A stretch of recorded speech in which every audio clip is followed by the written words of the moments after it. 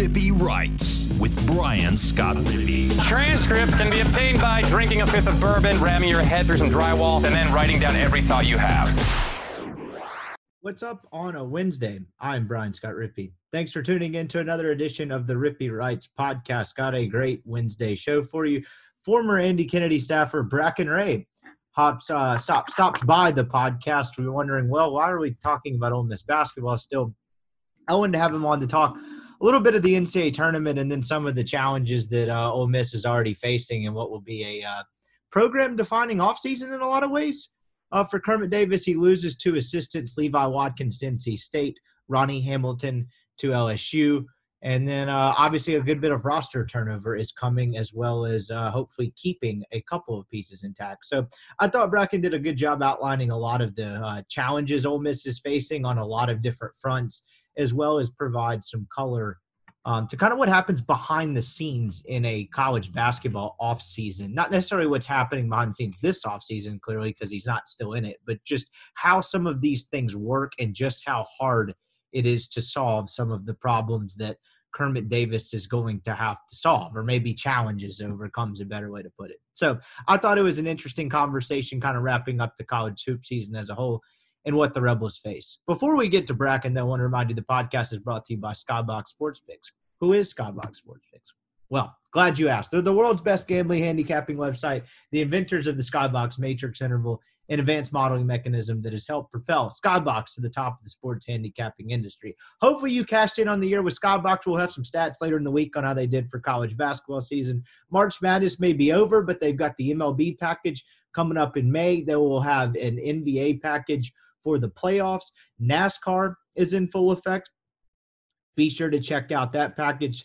But whatever you're wagering on right now, Skybox is going to have some sort of picks bundle or picks package that's going to fit your price range, whether that's month-long, season-long. You can go all sports, sports-centric, whatever the case may be.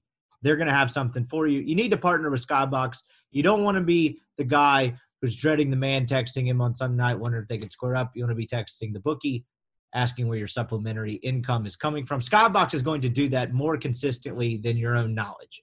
They are the professionals. They do it based on data, not some lean 15 minutes before tip-off. So check them out, skyboxsportspicks.com. Go pick out a package. Go buy some merch. Whatever you buy, use the promo code RIPPY, and that'll get you 20% off any purchase. Podcast also brought to you by LB's University Avenue across from Kroger. Go see Greg. It's grilling season. The weather's warmer. Greg wants to make your grilling experience great. LB's University Avenue across from Kroger there. Go stop by. If you're a Rippy Writes subscriber, that's rippywrites.substack.com. If you type in your email, you get a free newsletter from me a couple times a week, as well as discounted meats. Right now, it's a 16-ounce prime strip for $20 and a $5 pack of sausage. That's one hell of a way to kickstart your grilling weekend. Weather's getting warmer. Go in there and find all your own favorites. Greg's going to help you throw something you enjoy on the grill.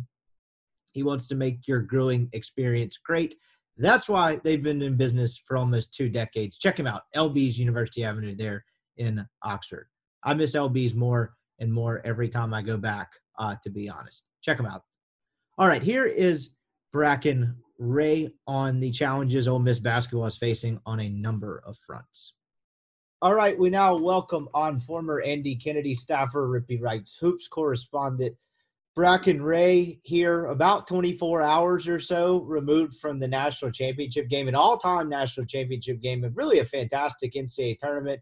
Figured we'd chop it up a bit. We already did kind of the Ole Miss podcast, Ole Miss obituary to the 2021-2022 season podcast. But as it kind of happens in college basketball, like, you know, if your team's not in the dance, you get about a 2-week head start on some off-season attrition. So we'll hit that, probably some NCAA tournament stuff. What's up, my man?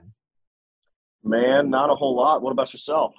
Oh, nothing. Just as we record this, trying to keep up with this midweek baseball game as best I can. We can't – somehow they're still in the day and age of 2022. You can have a ranked college baseball game not be on a stream. I get it's a ballpark issue, but can you just stop playing games at a ballpark that doesn't allow streaming? What the hell? I was listening to DK on the radio until we started recording, but I was kind of miffed by that one. I was like, wait, what do you mean this isn't on TV? Yeah, it's wild that, an in-state game between 2 ranked teams, in a big alumni base it's not on TV, because I know I'd be watching if it was. And I'm just going to throw this one out there for the listeners because I was reading on the way home from the office, stuck in traffic, about how like it's a Trustmark Park thing and they don't allow streaming. If someone out there wants to shoot me a DM and explain it to me like I'm for, I guarantee you I've watched a streamed game at Trustmark Park before. I know I've watched the Governor's Cup there. Maybe it's because it was on SEC Network and I just streamed it because that's how I have I don't have traditional cable. But if someone wants to explain that one to me, I was just at a complete loss for that. I was like, I know I've streamed one at Trustmark Park before. So before we dive in too deep to Ole Miss baseball and I think 3 errors they've made already, let's talk some hoops. All-time NCAA tournament. What did you think? I thought this was one of the more entertaining NCAA tournaments that I could remember. I enjoyed every second of it. Yeah, I thought it was a lot of fun. And really, if you think about it, it kind of started with the conference tournaments, too. There were some really good conference tournament games, conference tournament championships, a few buzzer beaters as well. So, March lived up to its hype this year. Definitely did not see Carolina, making it all the way. We looked back probably 6 weeks ago, and we didn't know if they were going to make the tournament or not. But they got hot at the right time, which is why March is so fun. And last night's game was an all-timer as well. I mean, that was pretty high-level basketball. Where do you fall on the whole? Like, I like the Cinderella story. I think I kind of roll my eyes sometimes when people are like, well, you actually want the blue bloods there at the end. And I get from like a ratings perspective, there's value in that. But I kind of like the mixture. Like, I thought the St. Peter's thing was cool. Also thought it was awesome that we had Villanova, Kansas, Carolina, and Duke. Obviously the biggest Carolina-Duke game, maybe ever in the Final Four. But like, if the Final Four had been, I don't know, like a Miami or Houston had snuck in there, I feel like I would have enjoyed it just as much. Now, granted, Carolina Duke a bit of an exception, but like, where do you fall on that whole theory? Because I don't really care, because in my opinion, the games at the end of the year in the Elite Eight and the Final Four are almost always awesome anyway. Yeah, I think that if Houston had made it to the Final Four this year, that would have been really, really cool. I had them, I think, in at least the Elite Eight. But I think one of the reasons people make that take is because a team like a St. Peter's, you get afraid that they may lose that magic, at some point. And then what happens if it turns into a 25 or 30-point game in the Elite Eight or in the Final Four? I think that's kind of where that take comes from. But we remember, the Butlers and VCUs of the world. Like, we remember those teams for that. VCU kind of made its name as a program for those runs as well. So I think it's pretty cool to see, in addition to having some blue bloods there. I agree. Was there anything that shocked you? We haven't talked since the NCAA tournament happened, and obviously there was a couple upsets, and there's a ton of ways you could go with it. I'll just pigeonhole into this one. What the hell with Kentucky? Where do you see Cal from here? That was probably the most shocking element of it to me. He probably is not getting much sympathy from KSR radio up there that St. Peter's made the Elite Eight. I'm just going to guess. Yeah, that was shocking to me. I had them going super far. And the reason why is because of Oscar Tshiebwe. I mean, the dude gets rebounds like nobody's business. And, they had a nice mixture this year of transfers and kind of some high-level high school guys too. But, that's the crazy thing about March and for Cal. A lot of people were like, hot seat type stuff. I mean, I don't know. I think that's a little premature, but he had a good team this year, and St. Peter's, I think that was my one surprise is how far they went. And then, I mean, look, Carolina going as far as they do. We kind of talked about Carolina in a way like they were a Cinderella because, because of the past couple of years with them.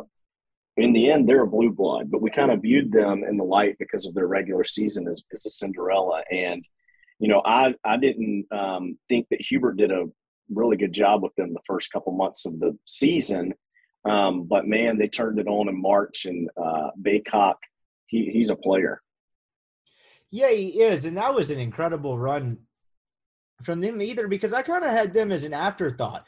Like how many times did they get beat by 20 something in conference play? And then it all just kind of put together in March, which was pretty wild to see. I imagine quite a few Ole Miss people probably remember Brady Manick from 2019 Oklahoma. What was the other kid they had? Was it Christian Doolittle at Oklahoma that kind of tore them up in that 2019 NCAA tournament? Is that right?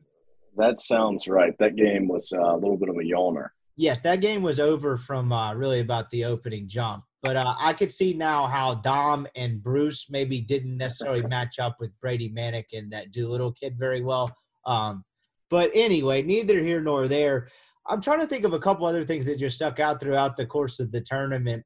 The Coach K thing, I was never really huge on the I hate Coach K thing. I think it's funny how Coach K in like the late 80s, early 90s, really even 2000s, pre-social media is probably the best way to put it, kind of became like this revered figure in college basketball in terms of like could do no wrong. And then kind of once we got a little more access into things and, more media outlets and different ways to consume content, it was actually like, okay, this guy's not a bad guy, but he's kind of full of shit. And like, no one's really said anything. And it became this whole like hate train. And I get it's Duke or whatever, but I thought the run was cool. Honest to God, I thought it would have been cool if they'd have won the whole thing. I wasn't a K hater. Where did you fall on that whole storyline? I didn't think he did a good job with that team. I'll add that, but I didn't want to see them lose necessarily like most people did. Yeah, the blue blood that I actually followed growing up was Duke outside of Ole Miss. I went to basketball camp and stuff like that growing up. So, I was rooting for that. I think, what was really interesting to me is I'm very pro pay players, pro transfers, but the amount of the amount I've paid attention to Duke since they've gone heavy one-on-one has decreased so much more than when they had, the 3-4 year guys like Zubac and right. JJ Redick and all those guys. So like, it's interesting as a fan to see like how that's changed things, because I'm locked into just about every Ole Miss baseball game, and it's because the guys that are coming back. So while I'm pro for the players, it's interesting like the deal with from a fan standpoint. But JJ Redick actually has a podcast that's pretty good. He has some good guests on, and he said one year, I think it was his junior year, they were down like 20 at half, and Coach K looked at him and said, "I hate your effing faces." That was his line to all of them. "I hate your effing faces." So I think that you're right from a social media standpoint. Before social media, K had a really good reputation, and I don't think, I think there are a lot more bigger scumbags out there than him if you hear stories about coaches. But I think that, with podcasts and different mediums now, like we kind of hear more behind the scenes stuff than we have, a decade ago. And I think part of that, that's where part of the Coach K stuff comes from, like you're saying. Oh, for sure. I mean, was it the Dylan Brooks thing where he the kid at Oregon who was like chirping him a couple years ago after a tournament game? He very clearly got caught saying something to him about like not doing that on camera, and then went in the press conference like, "I didn't say that." I was like, "Dude, these things are on TV. Like we have pretty high quality cameras." That, and then the fact that he was acting like when the FBI thing came out, it's like, we don't do that here. It's like, oh, really? Because you gotten every one and done and their brother for their last, half decade or so. But anyway, It was a cool, awesome Final Four with that many blue bloods. Obviously, the Duke North Carolina game was an all-timer. What did you think, before we kind of get into some of the Ole Miss stuff, what did you think of the game last night? I wasn't necessarily surprised about the outcome. I was more shocked that Carolina got up that much early, because that's kind of what this Kansas team had done all year. They'd kind of piddled around for like 6, 7, 8-minute stretches, sometimes longer than that. And then when they got hot, And from talent standpoint, it wasn't one of Self's more talented teams. So when they went on those like ridiculously dominant runs, it was kind of head scratching, because you couldn't necessarily like, how is this happening right now? So like, outcome didn't shock me, but the way the game went surprised me a bit. Yeah, and what's really interesting about it is Kansas didn't do a whole lot good at all in the first half. Specifically, they missed a lot of shots around the rim. I think they pulled a stat up. They were like 6 for 21 inside the paint in the first half. But they turned that around in the second half. I thought they really pushed the tempo more and got out and ran. And something that I don't think was called out enough last night was Kansas's like perimeter ball pressure defense. They kind of, when you think about ball pressure, a lot of times you think about like, hey, pressing, running, jumping, and trapping and all that stuff. But what I thought Kansas did a good job of last night is it took North Carolina a lot longer to get into their sets than Carolina wanted to. And that didn't mean that Kansas was forcing just tons of turnovers off of their ball screen defense, but they were being aggressive enough to where they were taking Carolina out of a lot of their stuff. They were really up in passing lanes as well. Carolina probably had opportunity when you've got people up in your passing lanes, you have an opportunity to back cut a lot. And I thought that Carolina didn't take advantage of that as well. And then also, I didn't think they took advantage of McCormick being in the foul trouble that he was. They tried to get it to Baycock a little bit, but they weren't running anything effective enough, because if he picked up his fourth, before that first media or something, that game may have been over.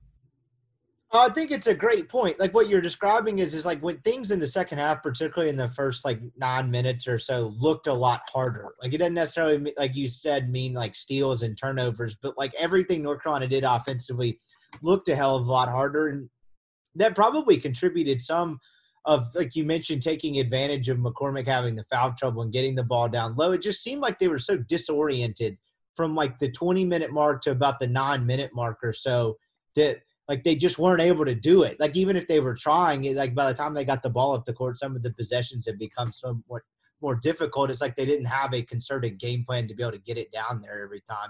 Did you have an opinion on I thought this was the perfect social media debate. It was so stupid.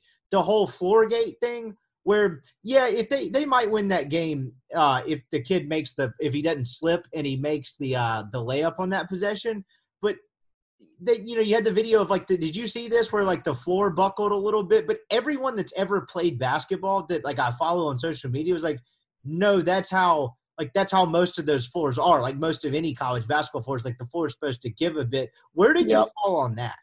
No, they're supposed to give a little bit. And for those temporary floors, from both giving too much standpoint and also we call it a sweating floor. So a lot of times that is when you play in like a hockey arena, and it's over the ice. I mean, look, I wasn't there, but I didn't think that happened at a consistent rate enough to where it like changed the game drastically. I've seen it do that before. Shit, the Mississippi Coliseum has probably a little too much give in it. But it's really hard. And, there's a big debate on like, should it be played in these huge football stadiums, or would the atmosphere be better at a big NBA arena? And at the end of the day, of course, the atmosphere will be better if, the ceilings are lower and it's a lot louder and all that, but money talks. Yes, it does. And I don't even mind the big, 70,000 environment for those two games because, you don't ever see it anywhere else. And, it's a different kind of noise, and it looks kind of cool on TV. So I'm with you on that one, too. Money certainly talks. They're not moving it to a smaller venue anytime soon. But a great year for college basketball. And, everyone talked about the tournament being awesome. Maybe look, it was a great tournament. Maybe we just kind of forgot because you didn't get one in 2020, and you didn't really have a normal one last year until kind of the later rounds. But all in all, I feel like college basketball stock is up.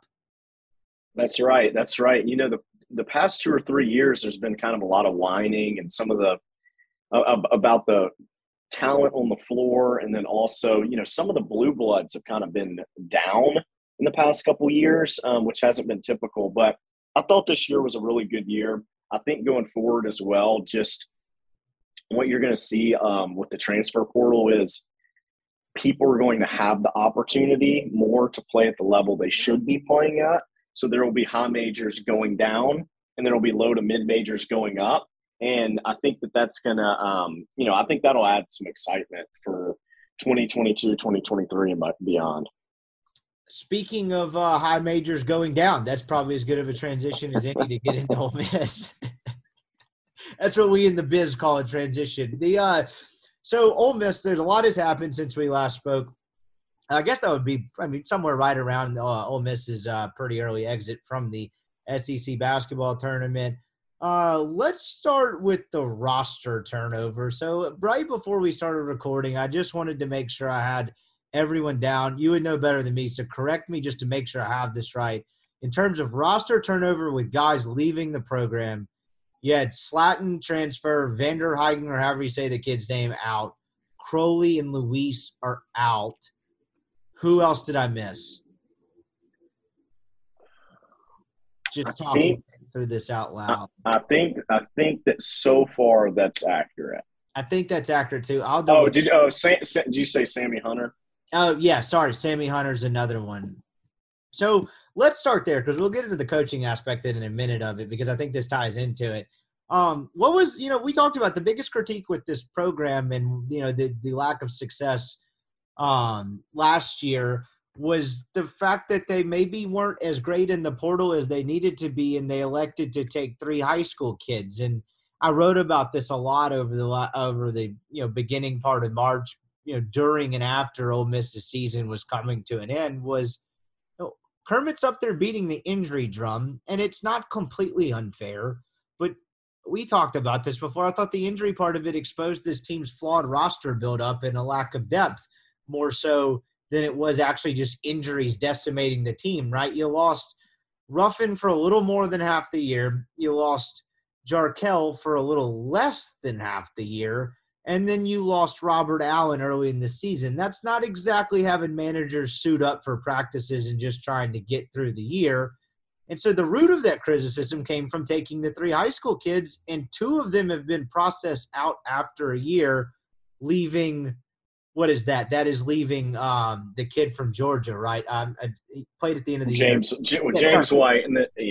James White, who had to play – most at a necessity, showed some flashes, but not necessarily, I would say, a contributor even through all the injuries that kind of Kermit was touting. What do you make of that? Like, I know you're not necessarily shocked that they processed the kid, but just what do you make of that being a one in, those 2 kids coming in, one out? Like that, it's almost admitting defeat, is it not? Yeah, it's interesting. And I think what you and I talked about on the injury piece that I thought was a little head scratching is it was kind of the narrative was around the guys that got hurt, and that was Ruffin and Jarkel, and then Robert Allen, which was probably overblown, his significance from a loss. But my thing was there wasn't really ever an overlap between Ruffin and Jarkel's injury. Like it was kind of equivalent to one player being hurt season long. And so for fans that have frustration about that, because Houston, you saw how far they made it this year. They had some dudes out. Alabama had a really good player out. LSU had a really good player out the whole season. That makes total sense. But yeah, right now, they've got 4 or 5 guys in the portal. And the interesting note kind of from the press conference a few weeks ago, and then I guess the press release as well, is talking about how there kind of were some mistakes maybe, or alluding to mistakes on taking as many high school guys as they did. And there's 4 high school guys signed right now. Which is more than a year ago. And yeah, you would know this, fill me in on this. Can you process is not even the right word because the kid's not in the program. Can you cut a kid, essentially take the scholarship away? Everyone knows what I'm getting at. This late in the ball game? Well, the kids can get out of their LOI or NLI. I can't remember what it's called, but yeah, you can. That can happen this late in the year. Is that? Even though that's able to happen, is that something that is going to raise eyebrows around the recruiting industry? Like, you know what I mean? There's good practices to have. There's bad practices to have, and then there's just kind of the nature of the business. Where do you think that falls in that?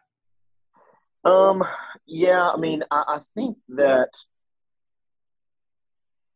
I think it's situational, right? Because I do think like a kid like the guy, Nick Crass, down on the coast that was committed for a while, it wouldn't shock me if there was a situation where they told him and were transparent with him, hey, look, you got a committable offer. It's maybe a signable offer. We're going to continue to recruit. We're going to continue recruiting, blah, blah, blah. So I think it kind of comes down to transparency. But, college basketball, it's pretty cutthroat. You can burn some bridges, and that may not hurt you in the short term, but it could hurt you 5 or 10 years down the road. That kind of stuff happens a lot. And on the contrary to that, or not even contrary, but just adding to it, this staff is not in position to think 5 years down the road. They don't have that. I think everyone knows what's at stake here. It's kind of similar to the baseball program in some senses. And so if that is going to happen, we sit here recording this on April 5th. Can that extend into the summer? Like, in terms of the getting kids up there, how does that work? I'm so much less familiar with the college basketball timeline in terms of kids getting to campus and them getting ready for the season versus football. Like, how does that work? Like, what would be the latest that could happen, I guess, is the best way to ask. Yeah, I mean, really the latest this could happen is the first summer semester, which is the first week of June. What I will say, though, is the transfer portal, the vast majority of it will be wrapped up here in about 4 weeks.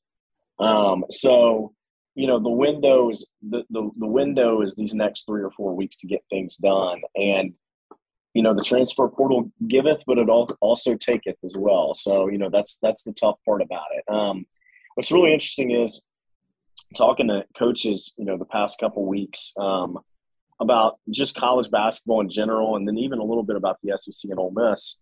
The one thing that I keep hearing them consistently say is, with any program, you know, that's got a coach on the hot seat that, you know, kind of has an ultimatum for the upcoming season, every single one of the coaches that I've talked to in the past has told me this: it's never over, right? Because of the transfer portal now, it's never over.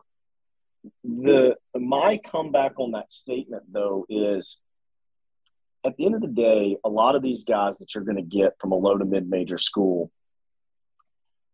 they don't care a ton about winning. I know people don't like to hear that. Not all of them care a ton about winning, but it's the things like, hey, NIL, being able to play at a P5 school in the SEC, being able to play on TV where their parents can watch them. Those are the things that are more important to them. And so the tough part about where the staff is right now is opposing coaches are going to hit these kids pretty hard that are multi-year transfers on job security. Grad transfers, it may be a little bit easier to get to. But for these multi-year transfers, it's like, do you want to play for 3 coaches in 3 years? That's what these opposing coaches recruiting, philosophy is going to be to a lot of these guys against Ole Miss right now. And, you know, so far they've got one guy committed. They've got, you know, your 4 or 5 attrition. And so you gotta bring some dudes in. Yeah, they certainly do. And right now, I mean, as I'm trying to do some math here just in real time, they only have there's only 1 roster spot, right? You lost 1, 2, 3, 4, 5 guys. You bring in 4 high school kids, and then they had a kid committed. Maybe I'm missing something. I guess it doesn't matter, but they had to get a commitment from the kid coming from Jackson State, the center. Yeah. It just doesn't. It's clearly not over with. I'm just curious to see how it shakes out. Your best guess, do you think they end up with 4 high school kids on the roster? Well, so here's what makes the rest of this interesting. Now, I have no idea about anything behind the scenes, but just knowing in today's day and age, compared to a decade or 2 decades ago, kids are tied to assistants by the hip almost. And at least 3 of those high school guys, Ronnie Hamilton brought in, and I believe James White and Ty Fagan, he was the lead recruiter on as well. Do you know how many spots, scholarship spots open Matt McMahon had when he took the LSU job? Well, I mean, now it's every single one, right? They don't have a scholarship player other than, I guess, he brings Trey Hannibal with him from Murray State, right? That's right. So 13 spots minus 1 from Murray. I think he'll bring in a few guys from Murray from that roster. But, you know, with how closely attached players are to these guys' hips, I don't know anything behind the scenes, but would it shock me if that's a group of 5 players right there? Could another spot or 2 open up because of guys jumping ship and following an assistant? So pretty interesting stuff. Yeah, and so that's probably the best way to look at it, because I guess the more and more I think about it, it's like there's actually so much more to play out here. Let's look at who's returning. It's Morrell, Ruffin, so that's 2.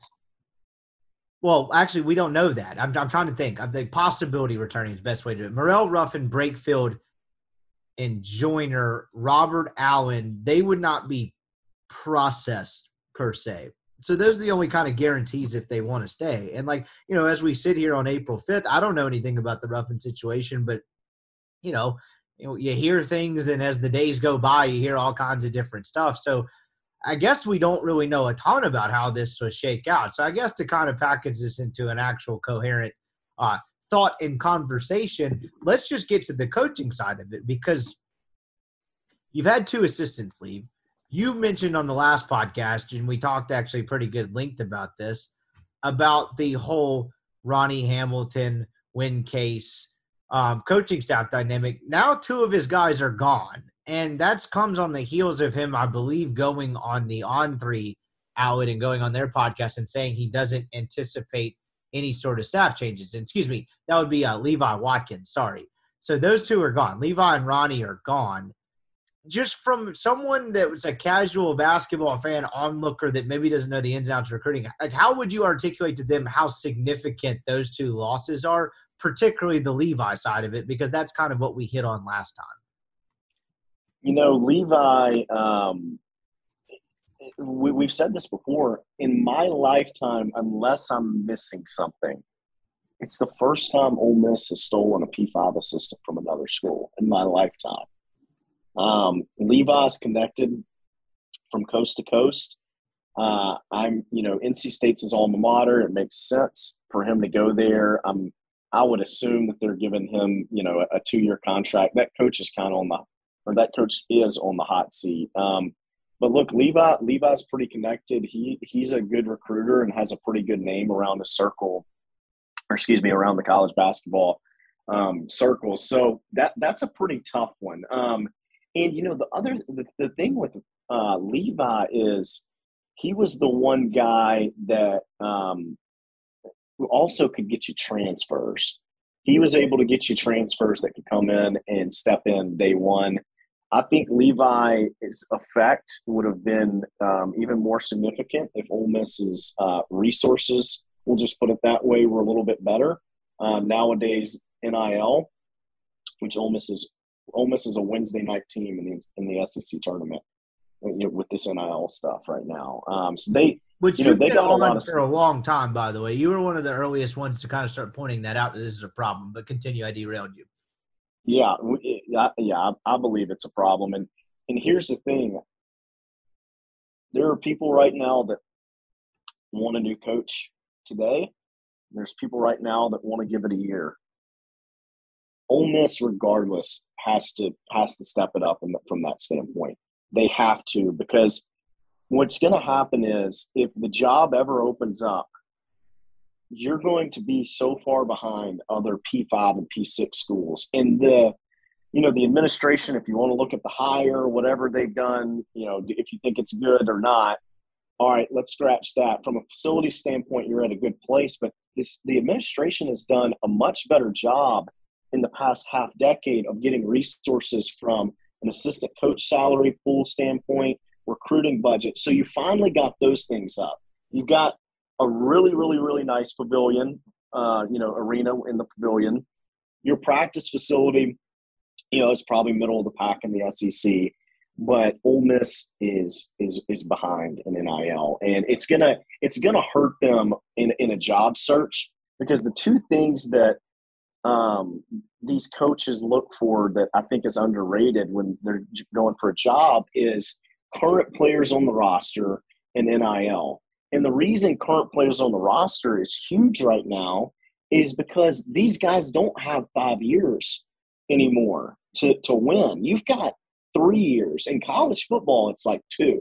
We saw Chad Morris, right? So they're looking at the current roster and the NIL package. And it's my belief that there are a few jobs open this offseason in the SEC that other coaches would have taken those jobs over Ole Miss just because of the NIL situation. So that's my little NIL rant. But back to what was the second part of that? Yeah, no, you're right on that. And it's really indicative of how basketball is viewed and treated, I would say, at Ole Miss, and you'd say justified, unjustified, whatever. It's not really the point, but it falls right in par, right? Like football is king, basketball is kind of way behind, and then baseball being good, I'm not sure necessarily affects it, but like from an interest perspective, it probably hurts. But like from a sheer like NIL and resources, it probably doesn't, just because baseball is so different in that sense. But like them being behind in NIL, while them, for all of Ole Miss's flaws, I've actually been somewhat impressed with how quickly they've gotten organized when it came to football and NIL. Look, they're never going to have the pockets of some of these other schools they're competing against, but just in terms of being organized and getting on the ball, and whether it's the Grove Collective and a couple of these other ones getting out in front of this, I've been impressed with that. But, of course, that is not extended to basketball at all. And so I think you're right on that. But bringing it back to, like, the coaching staff side of it, so Kermit has now lost two of his assistants. So Levi Watkins goes to NC State. You just mentioned it's his alma mater. Ronnie Hamilton goes to join Matt McMahon's staff at LSU. The last time we spoke, and I thought you did a very good job of, I would say, threading the needle and fairly articulating perhaps the imbalance in terms of the value that the collective coaching staff brought. The one Kermit's had since he's been at Ole Miss. It was Levi was definitely the strongest recruiter, and then the other two kind of lagged behind a bit. I'll ask you it this way: how common is that in college basketball? You're very familiar with the inner workings of different staffs. How common is it to have one recruiter that's maybe a lot further ahead than the others in terms of production and output and connections? I'm big on this whole assistant coaching staff thing. There's been whatever it was, 5 or 6 spots in the SEC this year, and people would text me and say, "Hey, what would you grade these hires as?" I was like, I'm not answering that until I see their staff. Right. That's how important I think it is. So your question on the imbalance, well, the imbalance is actually pretty common for teams who don't have success. Your blue bloods have 3 really good assistants. I know he probably underperformed a little bit this year, but Chris Beard has a phenomenal staff. Bill Self has a really good staff. Cal was able to bring back Orlando. And then bring in Chin Coleman this year. Like schools, the imbalance is actually it's not super uncommon, but it is very commonplace in schools that don't have success. You got to strike at least 2 out of 3 on assistants to get where you want to be. And a lot of times the schools that strike 2 out of 3, their head coach can recruit at a pretty high level too. What was AK's makeup? I know you worked on that staff, but just in terms of like how often did he have it 2 out of 3? And honest to God, his tenure goes back so long, I don't remember the early part of the turnover. How would you describe AK's staff from an assistant standpoint for most of his career? Well, the tough part about this is I'm hand raised a huge Bill Armstrong guy. Sure. And obviously the past couple of weeks. The past couple of weeks, some stuff has gone down there as well. I would say he would kind of hovered in the 1 to 2 range during his time. He had some good ones. I mean, look, Mike White was a good one. Torrey Ward could recruit at a really high level. Bill obviously did really good things. Moody, Brian, TD, et cetera. So, but I do think that from a decision-making standpoint, if you said, hey, what things could AK have done differently? And my number one thing for him would have been, his assistant staff. Now, where it gets tough to criticize him on that is he had the lowest P6 staff assistant salary pool for like 5 years. And so how do you go steal a Levi Watkins from Arizona State when your staff pool is less than what his is now at UAB? That's the tough balance there. But I will say, I mean, that would have been the biggest criticism I had with him is what did you ever have 3 guys together that could all go get it done? And just to add on to your point without putting words in your mouth, you said it earlier. That's not the case anymore. Ole Miss does not have the lowest P6 salary pool, correct? It's probably middle of the pack in the SEC. I mean, it's close to $1 million.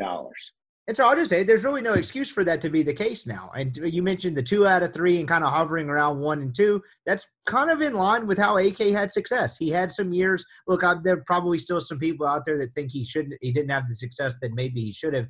I did vehemently disagree with that. I mean, you don't last 14 or 13, however many long years he ended up lasting at Ole Miss, given the resources. I mean, think about it. AK coached most of his career in the Tad Pad, without having success. And I think he overcame a lot of obstacles. And now that a lot of those excuses have faded. We just kind of mentioned the NIL part of it not being up to par, but the assistant pool, not longer an excuse. The building's no longer an excuse. And so I guess for spinning this forward, do you have any sort of idea where Kermit goes from here? And I mean, look, Kermit's a smart guy. How acutely aware do you think he knows that he kind of has to nail it in terms of recruiter, evaluator, Levi type level? He has to nail it with these 2 hires. Yeah, I mean, he's got to, and it's got to be a very transactional mindset at this moment. It's got to be whoever I go get could get me a dude, or dudes plural. Because look, the seat's hot, right? And what's going to be really interesting about this is Levi just got a 2-year contract at NC State, which probably made him comfortable making that jump because it's one hot seat to the other. Is Keith going to give somebody a 2-year contract at this point from an assistant standpoint at $300,000 or whatever the case may be?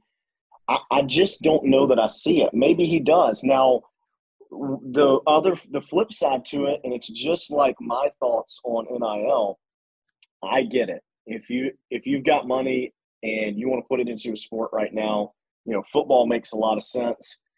Why would you put it in basketball that is struggling? But people have to look at NIL as a long-term game. It's like putting money into a mutual fund. Long-term, it's going to play out. There's going to be ups and downs to it. So my point on the 2-year contract is I would feel comfortable if I was Keith giving somebody 2 years if it gave me a real high major SEC dude or 2 that was a multi-year transfer. A guy that's he can't leave really because of his situation, or he'd have to sit out in another place. So I think there are very little, there's small situations where I would do it. But in general, I cannot see just giving anybody a 2-year contract at this point, because of how hot the seat is. And so for Kermit, he's got to go get somebody that can get him a dude or dudes. And he's got 2 spots open. Ronnie leaving look, I'll be honest. Ronnie leaving LSU, I was shocked by that. Not him leaving, him getting offered that. And I think the way that I see that maybe it makes sense is if he's going to be there for a couple of years and McMahon's trying to kind of Matt Luke the thing a little bit and try to clean it up. I think it's a great analogy. Yeah, and then, hey, after 2 or 3 years, we'll get the NIL thing going because they could have a 2-year postseason ban for all we know. And then maybe they upgrade their assistants a little bit. But, look, Ronnie didn't have the connections to recruit coast to coast for Ole Miss. He had some nice connections in the state of Georgia that got us some players. But, that was a loss that I thought – if he was going to leave, it would be for a AAC school or below. Fair enough. I think you're right in that sense. Well, what was I cracked up at the one of the stipulations in McMahon's contract where it's a 7-year deal, but it becomes 8. I can't remember if they get a multi-year postseason ban or if they get a postseason ban. It's hey man, congrats on your 8-year contract. That's probably pretty safe that's happening. But I think you're probably right in that sense. The first part of that, though, you brought up about it being very transactional. And this honestly ties back to you talking about how, you're never necessarily out of it, because you can get 1 or 2 dudes and then all of a sudden your whole outlook changes. Do you think Kermit views it in that sense to where it's look, I don't have to hire somebody that's going to be with me for 4 or 5 years. I need a guy that's going to come in and going to get me. It's almost like like the assistant coach hire he's making, and this is probably too literal of a way to put it, but like recruiting extended. Can I hire a guy that's going to be tied to some guy? What did you say about 20 minutes ago? Assistants are tied to the hip with the kids they recruit and vice versa now. Like, do you think he views it almost as recruiting extended to where it's like, can I hire a guy that's going to get me a dude and keep me here for another year or two? Like, do you think that's probably his mindset at all?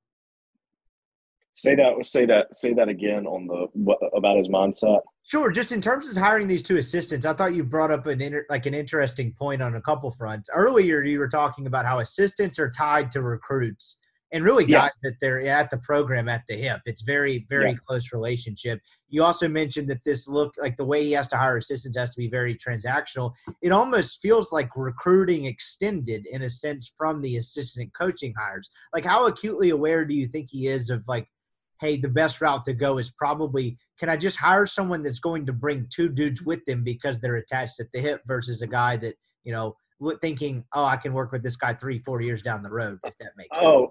I mean, I'll be honest. I'd be shocked if that's not what happens for at least one of the spots. I'd be shocked if one and maybe both of the spots were not people that have guys already. Because it's tournament or bust, right? So like getting a guy that's going to go get a high school guy in 2023 or 2024. I mean, that's kind of irrelevant at this point. I would be shocked if who he brings in, I would be shocked if both of the people that he brings in do not have a player, attached to them. We were talking a little bit off air right before we recorded about kind of the challenges of this situation, and I think it faces multiple fronts because we've just run through all of this stuff, and that doesn't really include keeping the kids on the roster, right? I think I feel pretty good about their chances to keep Daeshun Ruffin, but man, if you don't keep Matt Morrell, it becomes an even harder challenge and even a more different conversation than we're having now. And so, you were talking about how difficult it is. Like, that's the other part of this, right? And that's kind of the transfer portal and the transfer portal give it, the transfer portal take it. He's got all of this going on, and then he's got to figure out a way to keep. I don't know how he views Joyner as an asset and like how much he covets it, but that's a guy that can score in the SEC. And then Matthew Morrell is the main one. He's having to do all of this and balance keeping two guys on the roster, which I can't imagine is easy. With only one assistant to help him doing it. Ooh, I didn't think about it from that perspective. Yeah. Yeah. So, no, I mean, it's a tough deal, right? And look, I mean, stuff always is happening behind the scenes. So, a player of Morrell's caliber has probably gotten hit up not only this week, but probably for weeks, maybe even months now, right? And so who knows on, hitting him and who knows on Joyner. I'm with you. I don't see a scenario where Ruffin leaves, but it's a really tough deal going into next year. And I've tried to be pretty transparent about evals on kids that come in that we recruit, whether it's high school kids or transfers. And this Javius McInnes guy from Jackson State, look, he could probably play up a level. He probably could play Conference USA, Sun Belt, that kind of deal, or maybe even AAC. But he's not a high major player in my eyes. There's some things that he does defensively that could translate well, in the SEC. But he's not a high major guy for your back to the basket five, replacing a Nas Brooks and. That's the tough piece. He also shoots like in the 50% from the free throw line. So they need some dudes who can score at three levels. They need some back to the basket bigs, maybe just one. But their take so far with him, I just don't think that he's an SEC player. That's been the problem though, hasn't it? I mean, whether it's high school kids or elsewhere, it's kind of like, what exactly are they seeing in this? And so without putting you in a bad spot, and I hate to do the whole Taylor Twellman, but like, what are they doing? Like, I was going to ask you about him next. Like, you just answered my question for me. It doesn't sound like you see it. So like, if there is a plan, like what part of, if you're just taking your best guess, how does he fit in as part of a plan? Or is that just a guy just to get a guy? I mean, I think there's just going to be a lot of, that staff, it's going to be a lot of best available in their minds rather than fit so far because of the situation that they're in. Being on the hot seat. And I mean, think about this, right? Like this week, you're on the hot seat and you have 66% less recruiters than every other, the vast majority of team in the country during peak portal season. So I think for Kermit, what's really important is you got to go get 2 assistants quick that can get stuff done because you're behind, and outside of these just tweets where these kids get blown up by all 351 schools in the country or whatever that are reaching out for interest. Like, I haven't heard a ton of names that's like shortlist people for this program outside of McKinnis from Jackson State. And then I think there's like an NAIA kid from maybe Loyola, New Orleans or something like that. That'll get the board fired up. You take an NAIA kid? Yeah, NAIA kid. He was the player of the year. I'll give him that. But he also shot 15% from the 3-point line last year. So that would, I don't think that's getting your shooter in that you need. So I was about to say they had 2 3-point shooting that might balance things out last year. But it's an up, but that's probably a kind of a way to put a bow on like that part of the conversation. And before we get out of here, I thought you outlined that great.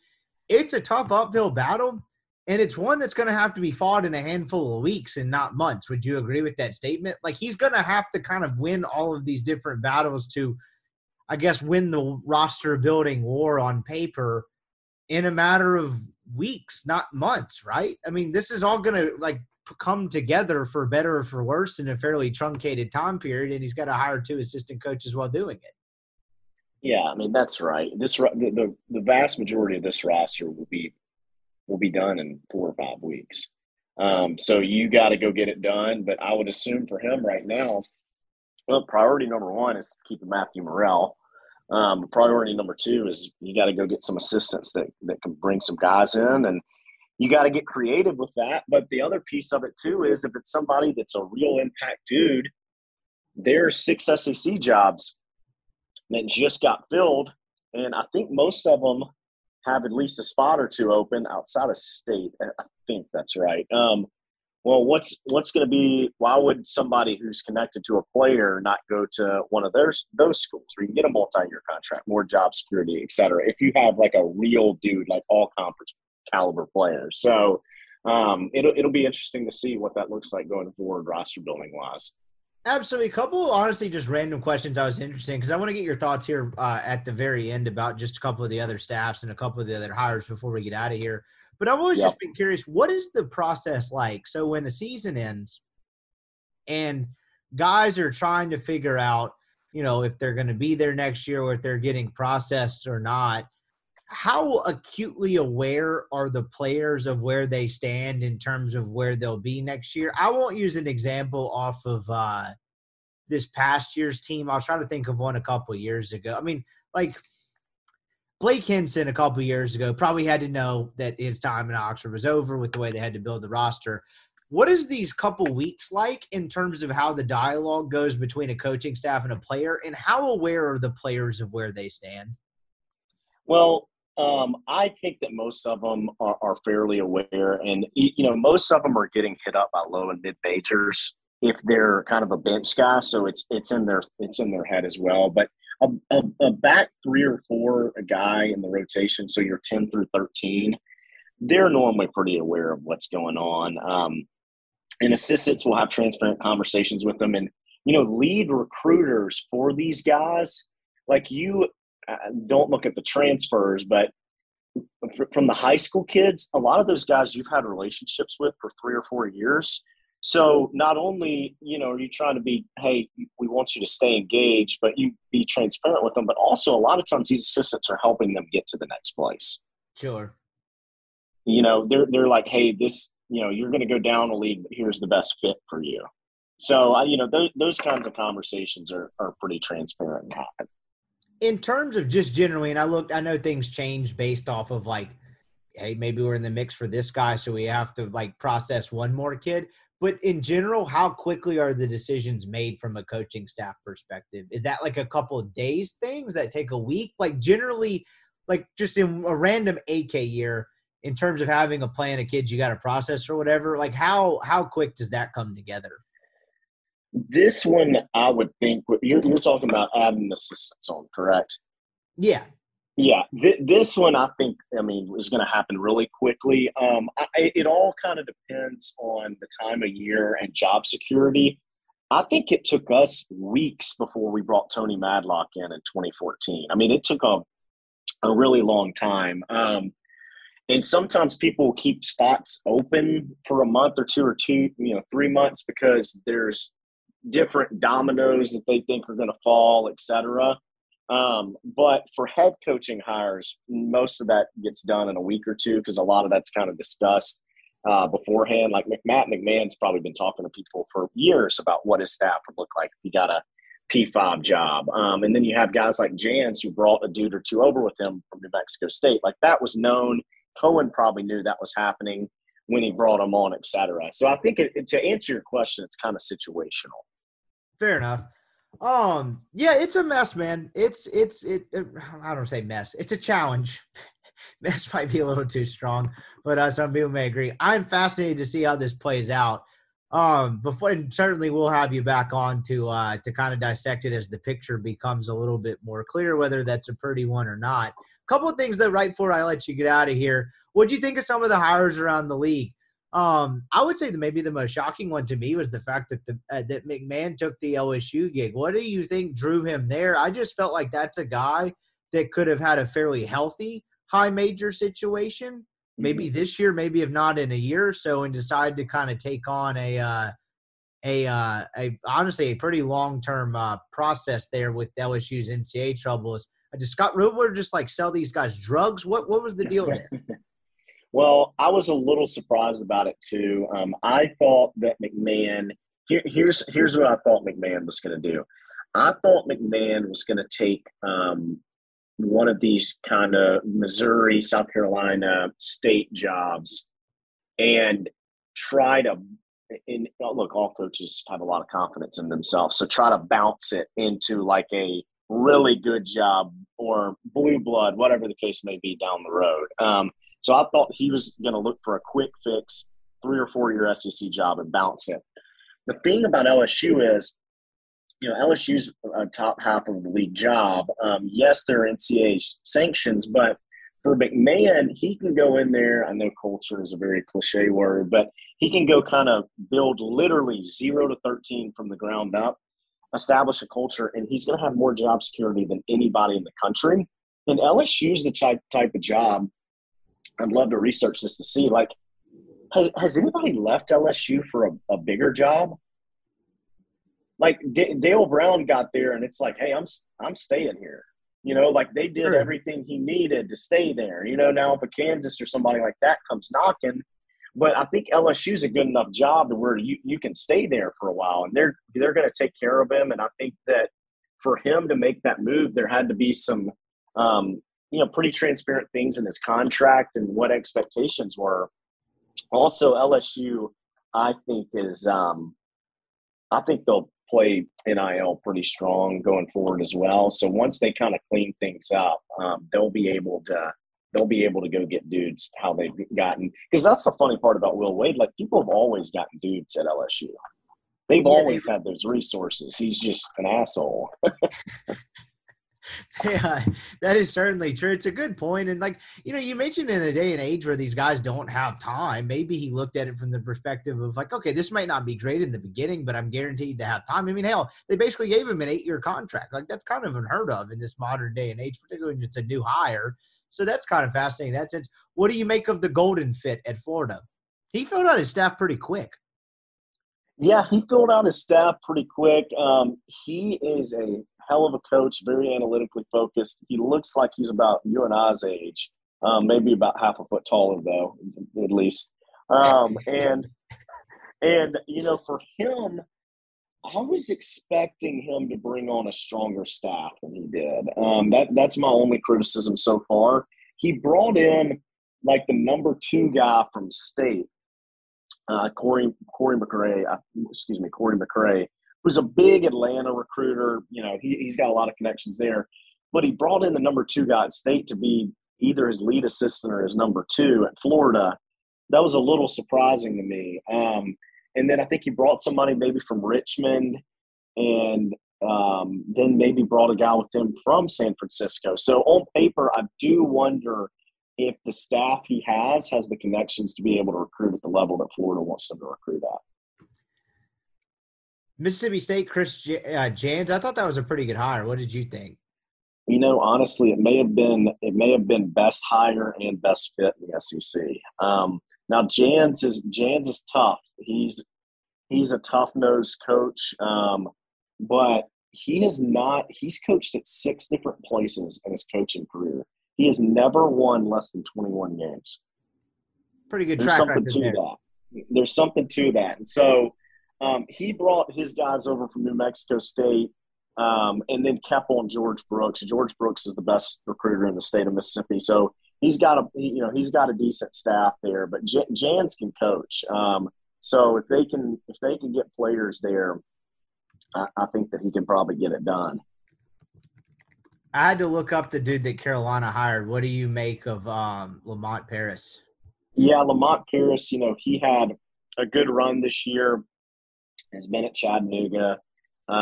Pretty respected in college basketball circles. Has spent a lot of his time as a recruiter in the Midwest. For Lamont, I think it's going to be all about staff too. But there are a lot of people that think that South Carolina may have downgraded from Frank to Lamont, so that'll be interesting to see going forward. And Frank got a job pretty quickly. That's UMass deal is kind of an interesting fit. If you're talking about hard-nosed stuff, that guy seems like he could fit in the Northeast. Honestly, he feels like he could fit in anywhere, but like his personality and the way he stares a hole through you half the time when he looks at you, that was an interesting hire to me. Dennis Gates at Mizzou, thoughts? Yeah, so Dennis was one that I was shocked like a month or two ago that his name was not popping up like in searches and then like articles for hot boards and stuff like that, because he's an up and comer. I just think that may be too big of a jump for him. Missouri's probably not the job that it was a decade ago, but you got Kansas City and St. Louis right there, and Columbia is not a small town anyway. They've got a nice arena, and people really care about basketball there. I think for Dennis, that jump may have been a little too big, just looking at it super early. I think – did we hit the Mike White Georgia thing? What was – that happened right after the last time we recorded. What do you make of that, though, just in case we did not? Yeah, so that they moved quick on that, and they were quiet with it too. I think that for Whitey, Athens will be a really good fit for his family. And one thing, Whitey did not get what he needed to done at Florida. I don't think he was terrible there, but he obviously wasn't up to that standard. And it's a really tough one because it's like Florida pre-Billy. Like, what is Florida basketball pre-Billy Donovan? Lon Kruger had like a good year, some good years there, but it's a hard situation to read. What I do think Whitey will do is, I don't think they're going to be a top 25 team ever, but A, he raised their floor, and B, he's been known to make some really good assistant coaching hires. He had to backfill 2 of his spots this year because both of his dudes got D1 jobs, and then FAU's coach actually worked for him before getting the FAU job. So he brought 2 of his guys over from Florida. I'm not sure what Pinkins is doing. He may have an offer there to Georgia, but looking around. So I think he's got 1 spot to fill. But Whitey can fill a staff pretty well. So that's one thing that I think will definitely be an advantage. Georgia will have one of the better staffs they've really ever had.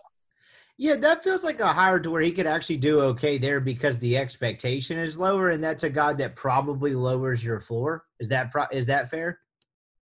You mean raises your floor? Yeah, sorry, raises your floor. Yeah, lowering your floor is probably not where you want to go. But, yeah, raising your floor, that seems like a decent fit for him. And, honestly, he wasn't the most popular guy in Florida in terms of approval rating by the end of that So I imagine just getting a reset probably helps him a little bit as well. 100%. 3.4 million is not too shabby either. Yeah, that doesn't help either. I have no idea why this came up. It may have mentioned just something you said earlier. What is Sergio Rucco doing these days? Do you have any idea? He was Bucky hired him at Samford as an assistant, and I believe he's on support staff now at Samford. Okay, that was a complete non sequitur. Something you mentioned earlier made me think, wonder where that guy was. That was back when AK was recruiting all the foreign kids, and I did that story when I was at the DM about them recruiting kids all over the world, and he was like, we used to have a lot of kids from Memphis, and now we just have Polish kids and Latvians. And I was like, I don't know what to do with this information, pal, but that was a great quote. Sergio Rucco is a great interview for that story. He's a character. He's a character.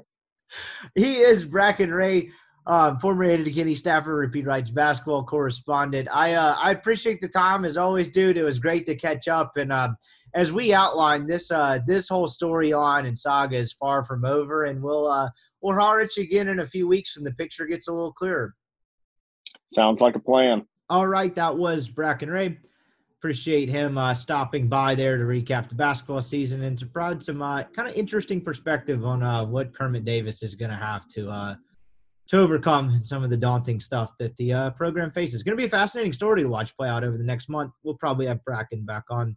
That's going to do it for our show today. Colin and I will do some sort of Alabama series preview, and I guess we'll talk about the game that happened in Trustmark Park the other on Tuesday night, even though you're not able to watch it. I caught some of the radio broadcast in between recording with Bracken. But anyway, we'll have an Alabama series preview, probably package that there with Mailbag Friday. But appreciate you making it to the end, making this podcast a part of your day, and we'll catch you again on Friday.